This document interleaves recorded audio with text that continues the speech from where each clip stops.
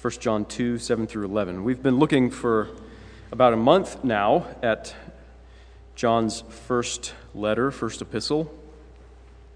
And John's talking about salvation, he's talking about being a Christian, and he's talking about those things in terms of knowing God. There's a lot of ways you could kind of sum up Christianity, salvation, concepts of how you relate to God.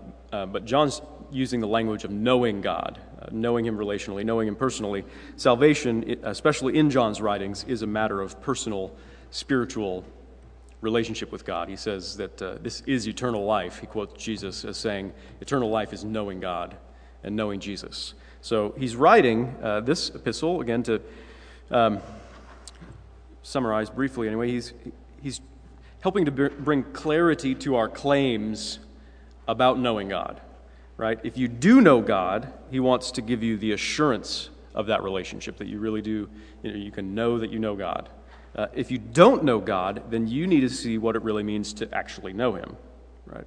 So that's why he's writing. And John gives a few tests through the letter. He gives a few tests or indicators by which you can know that you know Him, or alternatively, that will prove that you actually don't know Him. So in our passage, he's expressing this relationship with God, knowing God. He's expressing it in terms of light and darkness. He uses that contrast a few times. It's actually pretty common through the Gospel of John and also this letter to talk in terms of light and darkness. Someone who knows God is abiding in the light. That's the kind of language he uses. Someone who doesn't know God is in the dark. And he's already talked about this a little bit back in chapter 1, verse 5. We looked at what it means that God is light. And in Him there is no darkness, there's no shadow. And so he has to write about this. It's necessary for him to write about this because people who are in the dark often assume that they're in the light. People who are actually in the dark think and claim that they're in the light, that they actually know God. That people who don't know God often think they do know Him. And people who actually do know God are often plagued by doubt about that. They're not sure if they know Him. People who actually do know God are often plagued by doubt about that relationship. So it's common to claim to know God and not really know Him. And it's common to really know God and not be sure that you do. Right? And so John is writing to tell us what it's really like to know God, and he's using this language about abiding in the light. What it's really like to abide and to dwell in the light is what he's talking about, and to tell us what are the visible, verifiable effects, the indicators, the tests of the effects of the light in our lives. If you're in the light, this will be true of you. Right? So that's what he's talking about this morning. So we're going to talk in terms of light. The 3 points that we've got to go through this morning is first, how true light radiates. Second, how true light illuminates. And third, how true light reflects. So how true light radiates, illuminates, and reflects. Those are the points we'll look at this morning. So let me pray, and then we'll read from the letter. Father, we pray that you would open our eyes that we may behold wondrous things from your word, as the psalmist prayed. We pray that you would not just give us clarity of mind, but that you would draw our hearts to you, so that it would be true of each one of us that we do abide in the light. And if we've been abiding in the darkness, would you draw us away from that? Would you take us out of the kingdom of darkness and transplant us into the kingdom of your beloved Son, the kingdom of light? We pray that you would use your word by your Spirit to do what only you can do. We ask for it in Jesus' name. Amen. Beloved, I am writing you no new commandment, but an old commandment that you had from the beginning.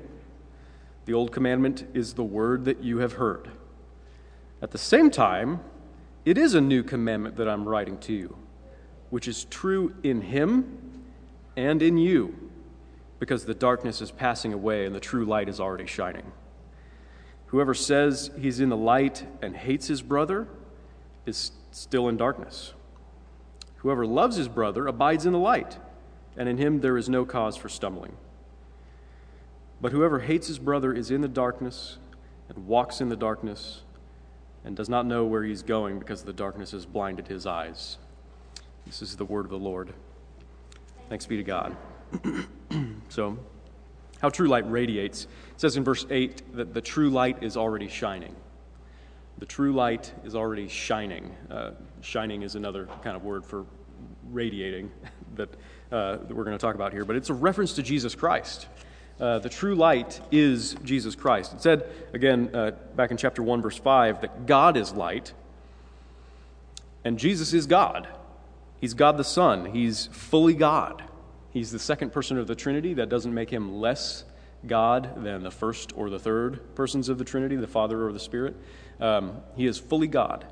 And we can't back up and cover all the reasons why that's a true statement, why we believe that from the Scriptures. But if you're confused about that, about the fact that Jesus is fully God, that he is the true God, then if you're confused about that or you're unconvinced about that, then come and talk to me. I would love to talk to you about that. But here are a few quotes from John's Gospel where Jesus takes to himself this title of being the true light. In the prologue, John writes that the true light, which gives light to everyone, was coming into the world. And he's obviously talking about Jesus in the prologue there in John 1, verse 9. John 8, verse 12, Jesus says, I am the light of the world. Whoever follows me will not walk in darkness, but will have the light of life. And then John 12:46, I've come into the world as light, so that whoever believes in me may not remain in darkness. So verse 8 of our passage this morning, the true light, which is already shining, is Jesus Christ. It's him. It's the God-man.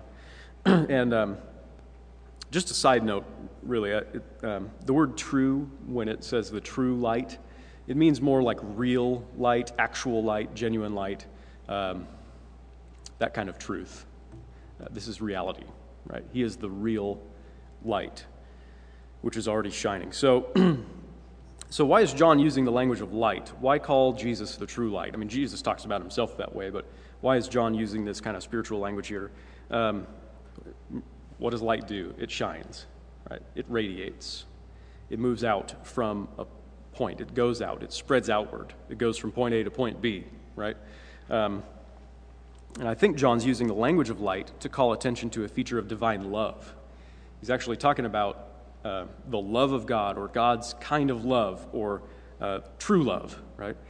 And that is the commandment that he's writing about. He's writing about in the first couple of verses of our passage, the commandment, which is to love your neighbor as yourself. He doesn't spell that out explicitly and quote from Leviticus 19. He doesn't quote Jesus on that from like Matthew 22 or his own gospel or whatever. But the commandment to love your neighbor as yourself, it's clear from the way that he's talking about hating or loving your brother, that that's the commandment that he's talking about. When he says, Beloved, I'm writing you no new commandment, but an old commandment that you've had from the beginning. The old commandment is the word that you have heard. So it's like he's saying, I'm not telling you anything that you haven't heard before. I'm not telling you anything that you haven't read in the Scriptures from the very beginning of the Scriptures, the Old Testament. He says actually later in his epistle, 1 John 3:11, he says that this is the message that you've heard from the beginning, that we should love one another. Right? That's the commandment. And the first place where that commandment surfaces in the Old Testament Scriptures is Leviticus 19, where God says that you shall not take vengeance or bear a grudge against the sons of your own people, that is your brother, right? But you shall love your neighbor as yourself. Right? He's talking about brotherhood in terms of like Israel, the people of God, right? You shall love each other as you love yourself. So particularly, he's saying that with regard to like forgiveness. You shall not take vengeance or bear a grudge. It's love to those who cause you pain, or love to those who are uncomfortable to love to those who are just not easy to love, right? Even though they're your brothers, you can know from family experience maybe that's sometimes the hardest type of person to love. But John's writing about a commandment, right? He's writing about a law. This is a commandment, a rule. This is what you're supposed to do. And we'll come back to that aspect of what he's talking about later, the you're supposed to do this part. But he's saying that this is a commandment that the people of God have had for ages. It's nothing new. This isn't some, he's not talking to the church that, maybe this is a letter to some churches that he has planted.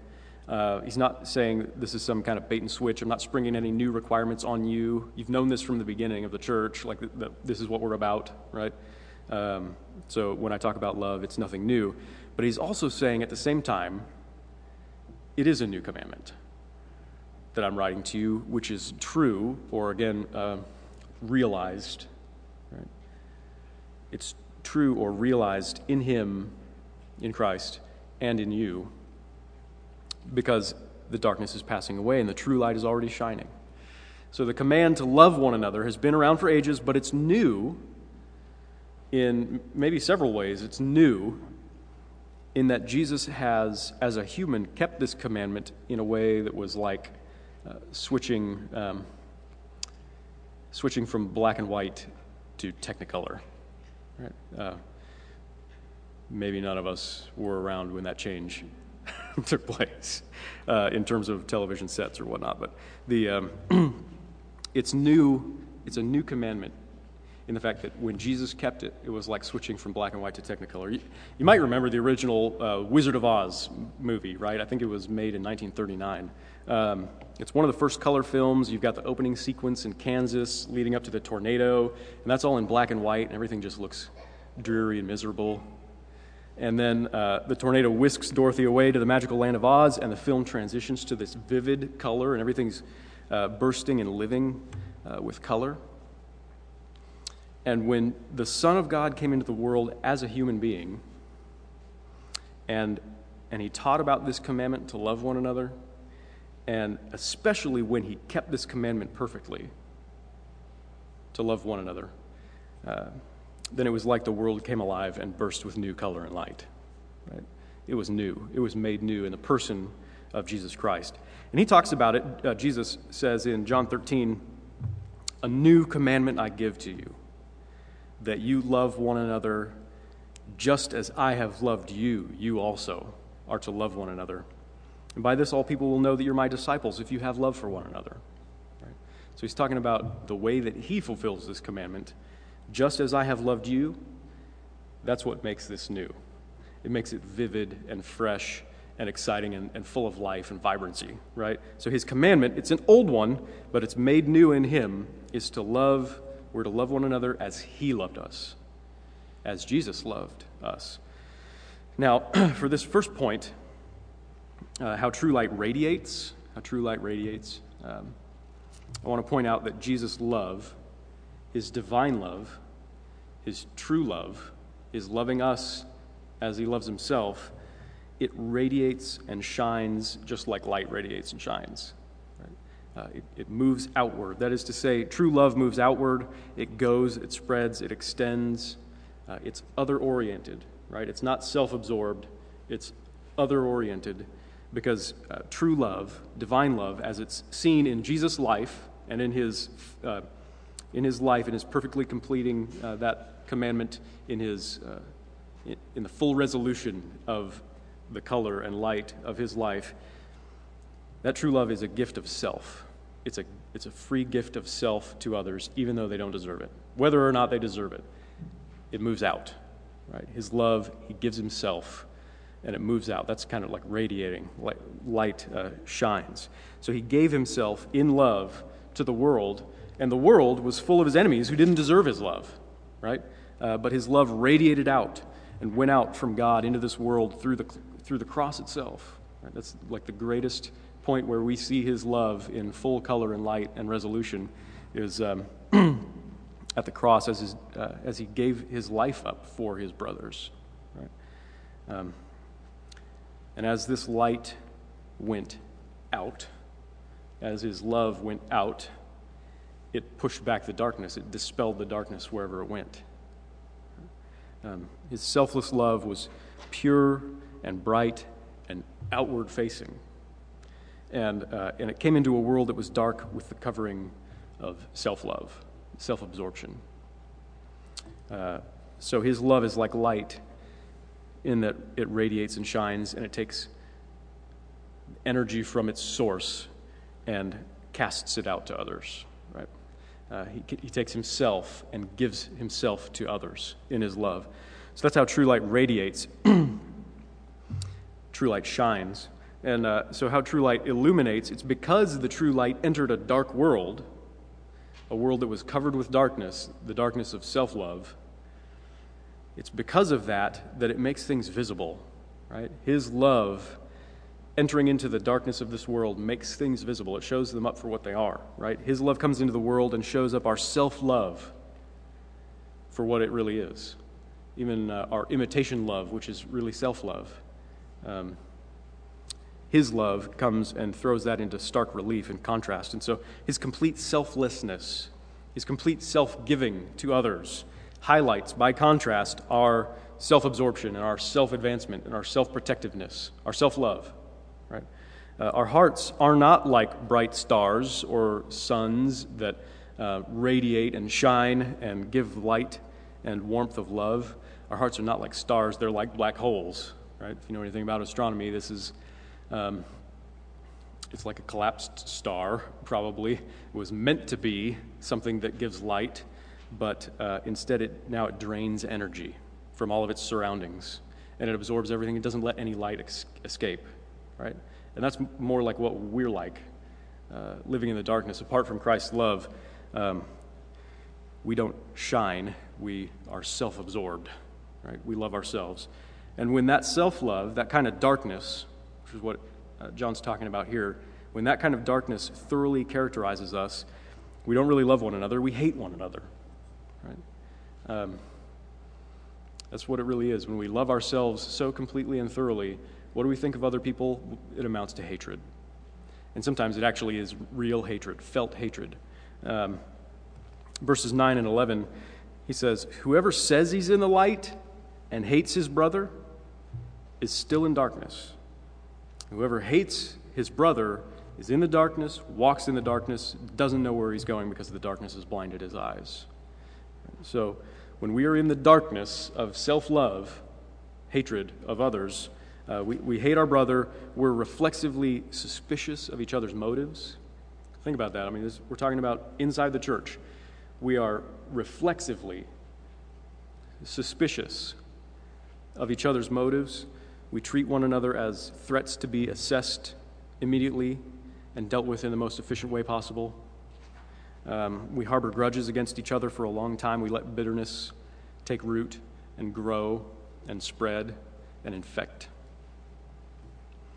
We automatically judge one another as either not meriting much of our attention or as deserving our disdain or deserving our resentment. And often the end result is just isolation. Fights usually end up in isolation, right? That's kind of the end result of our hatred for each other. And we think we're in the light.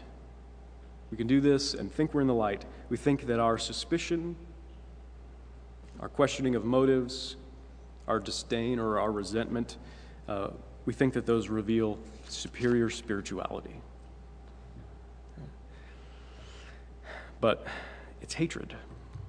And such hatred, in light of the divine love that has shined into the world, that we have seen clearly in Jesus Christ, such self-love is exposed to be the way of those who are just stumbling blindly in the dark. And it's ultimately just the way of self-love, right? Jesus said in John 11, "Aren't there 12 hours in the day?" He's talking about the daylight. "If anyone walks in the day, he doesn't stumble because he sees the light of this world. But if anyone walks in the night, he stumbles because the light is not in him." And then in John 12, "Walk while you have the light, lest darkness overtake you. The one who walks in the darkness doesn't know where he's going." So that's true of us if we're in the darkness of our self-love. We don't know what we're doing. We think we're in the light, but we're not.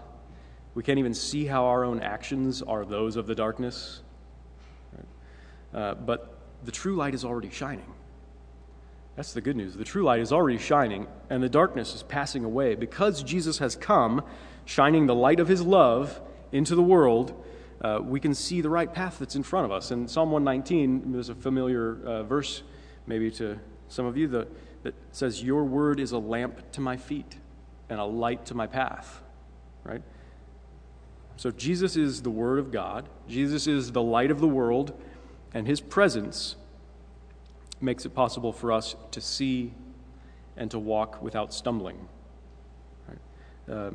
And N.T. Wright says that God's coming day, the life of his new age, has come rushing forward to meet us in the present time in the person of Jesus himself. So the kingdom of God, which is a kingdom of light and a kingdom of love, has come in the person of the King, and everything has been illuminated by his love. Right? True enlightenment has come. There's the world's version of enlightenment, which is characterized by individualism, self-centeredness. But true enlightenment has come. Divine love has radiated out into the dark world of self-love, and it means that we should see everything in light of that love, in light of the good news of God's love to us in Christ. Right? So Tim Keller, when he talks about this passage, he says that to walk in the light is to look at the whole world through the gospel.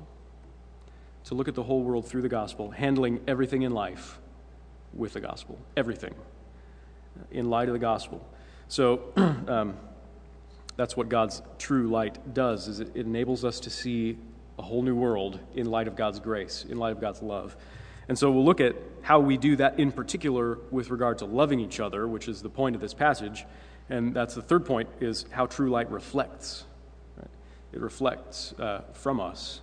It says in verse 10, "Whoever loves his brother abides in the light, and in him," and really this might be better translated in it, talking about the light,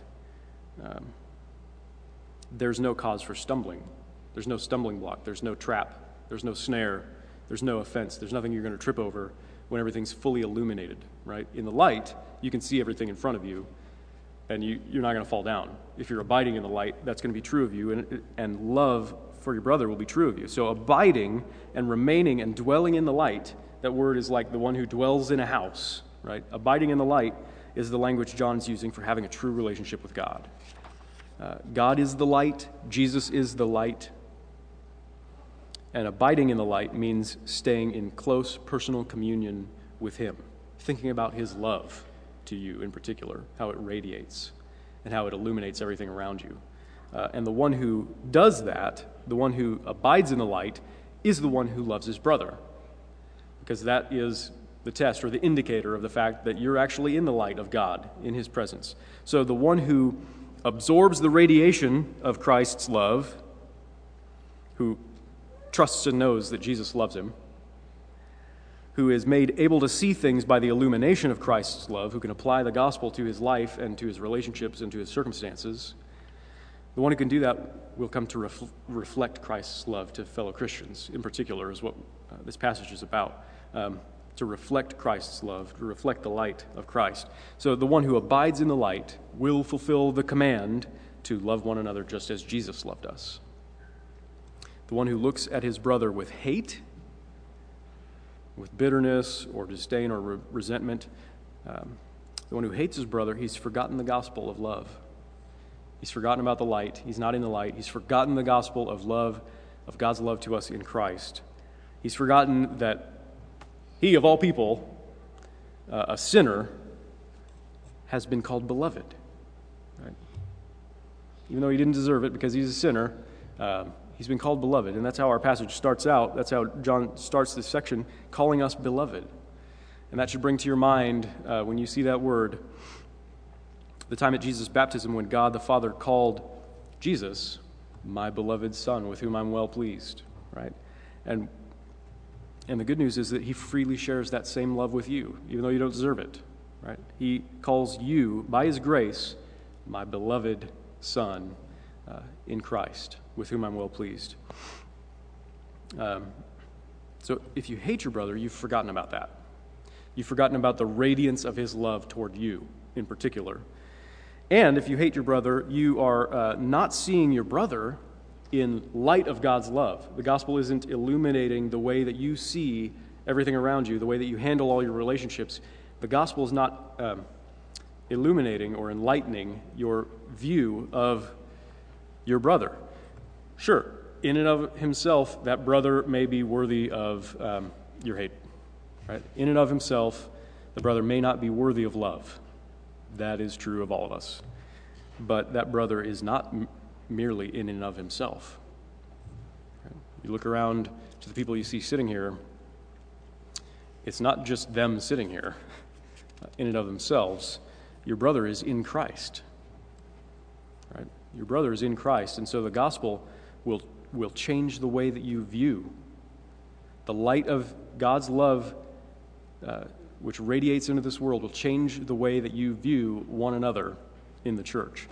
There's a bit of an extended quote by Dietrich Bonhoeffer that I wanted to read from his book Life Together. It's from the first chapter and on community, and it's a great book, but it's worth the price just for the first chapter. So if you don't have it, I recommend Life Together by Bonhoeffer, but let me read a little bit here to explain a little bit what I mean. One is a brother to another only through Jesus Christ. I'm a brother to another person through what Jesus Christ did for me and to me. The other person has become a brother to me through what Jesus Christ did for him. The fact that we are brethren only through Jesus Christ is of immeasurable significance. Not only the other person who is earnest and devout, who comes to me seeking brotherhood, must I deal with in fellowship. My brother is rather that other person who has been redeemed by Christ, delivered from his sin, and called to faith and eternal life. Not what a man is in himself as a Christian, his spirituality and piety, constitutes the basis of our community. What determines our brotherhood is what that man is by reason of Christ. Human love is directed to the other person for his own sake. Spiritual love loves him for Christ's sake. So that's what it means to see your brother as illuminated by the light of the gospel. That whatever's true of Jesus Christ is true of your brother and your sister in your church. Right? You see them in a different light. So the test that John is setting forth for us here is, in order to verify your claim that you really do know God, is to see whether you know the true light's radiance, whether you've experienced the love of God for yourself and accepted that and let it cleanse you from your sins, experienced His grace radiating towards you, and the true light's illumination in a way that causes you to reflect the true light, right? The illumination, the way that it changes your vision of the world, especially your vision of your brother in the church, in a way that enables you to reflect Christ's own love, that love that goes out whether someone is deserving of it or not, right? That's the true test of real spiritual relationship with God that He's giving us in this passage. It's the test of love to one another, to one's brothers and sisters in Christ, love for the church, love for other Christians as Jesus loved us.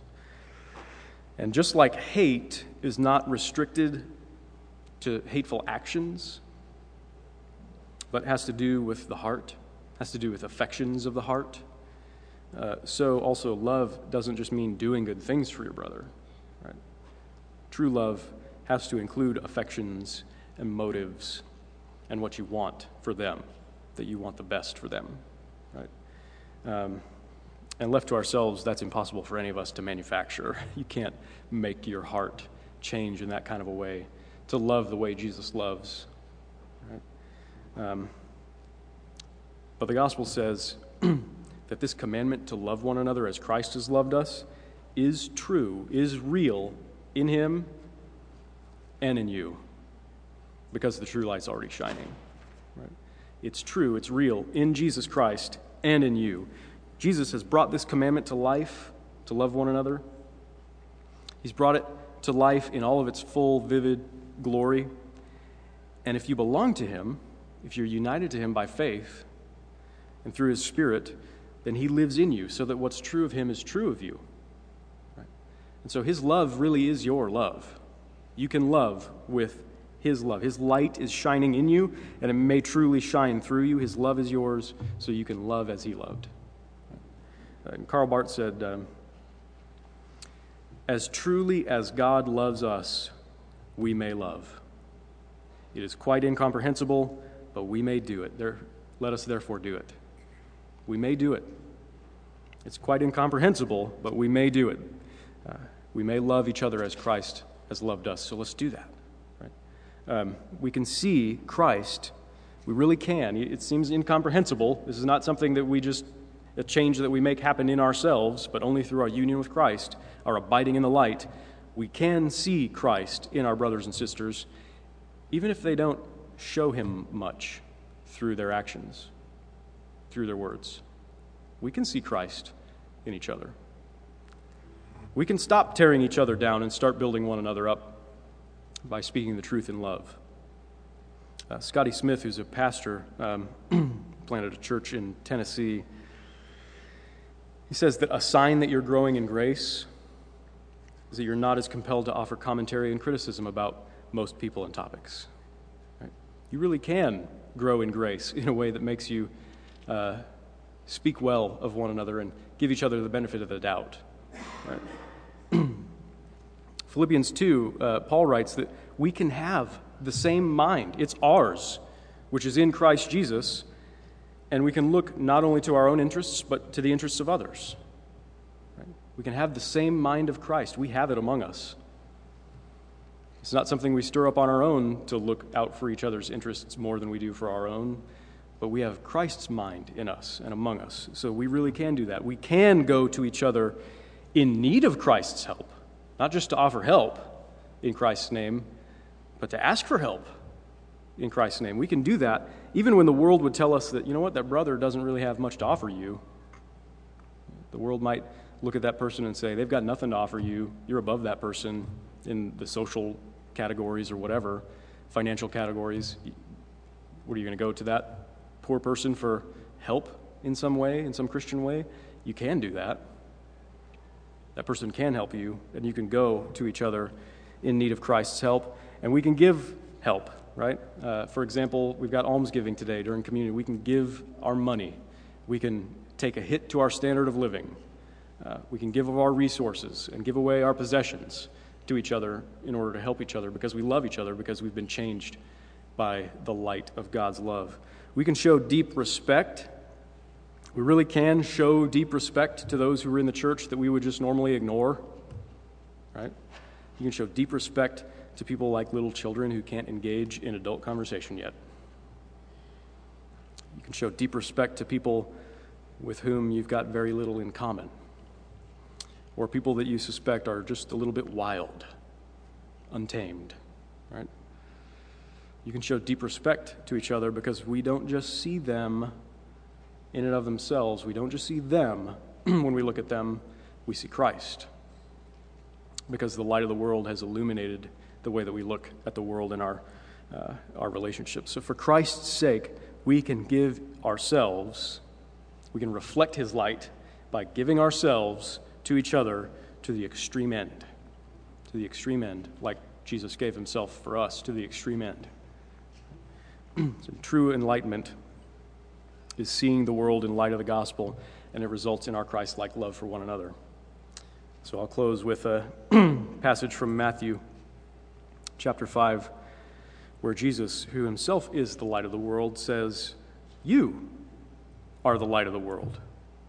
A city set on a hill cannot be hidden, nor do people light a lamp and put it under a basket, but on a stand that it gives light to all in the house. In the same way, let your light shine before others, so that they may see your good works and give glory to your Father who's in heaven." Amen. Let's pray. Father, we thank you that from before the creation of the world, you set your love on us, and that at a certain point in time, your love and the light of your love came radiating and shining into the world in the person of Jesus, your Son, and that after he died and rose again and ascended to heaven, you and he poured out your Spirit. The Spirit of love has been poured into our hearts. And so we thank you that your love has radiated and shined upon us so consistently and so thoroughly that we can look around this whole world and see it as new, because of your love and in light of your love, and we can see each other in light of your love in a way that helps us to reflect your love to each other. And so we we pray that what might make sense in our minds now would find a foothold, find a grasp in our hearts, that it would take hold of our hearts, that this truth would move down from our minds into our hearts so that we would truly love one another as Jesus has loved us, not only in actions, not only in our words, but from our very hearts because of the light of the gospel. We thank you for this, and we ask for this help in Jesus' name. Amen.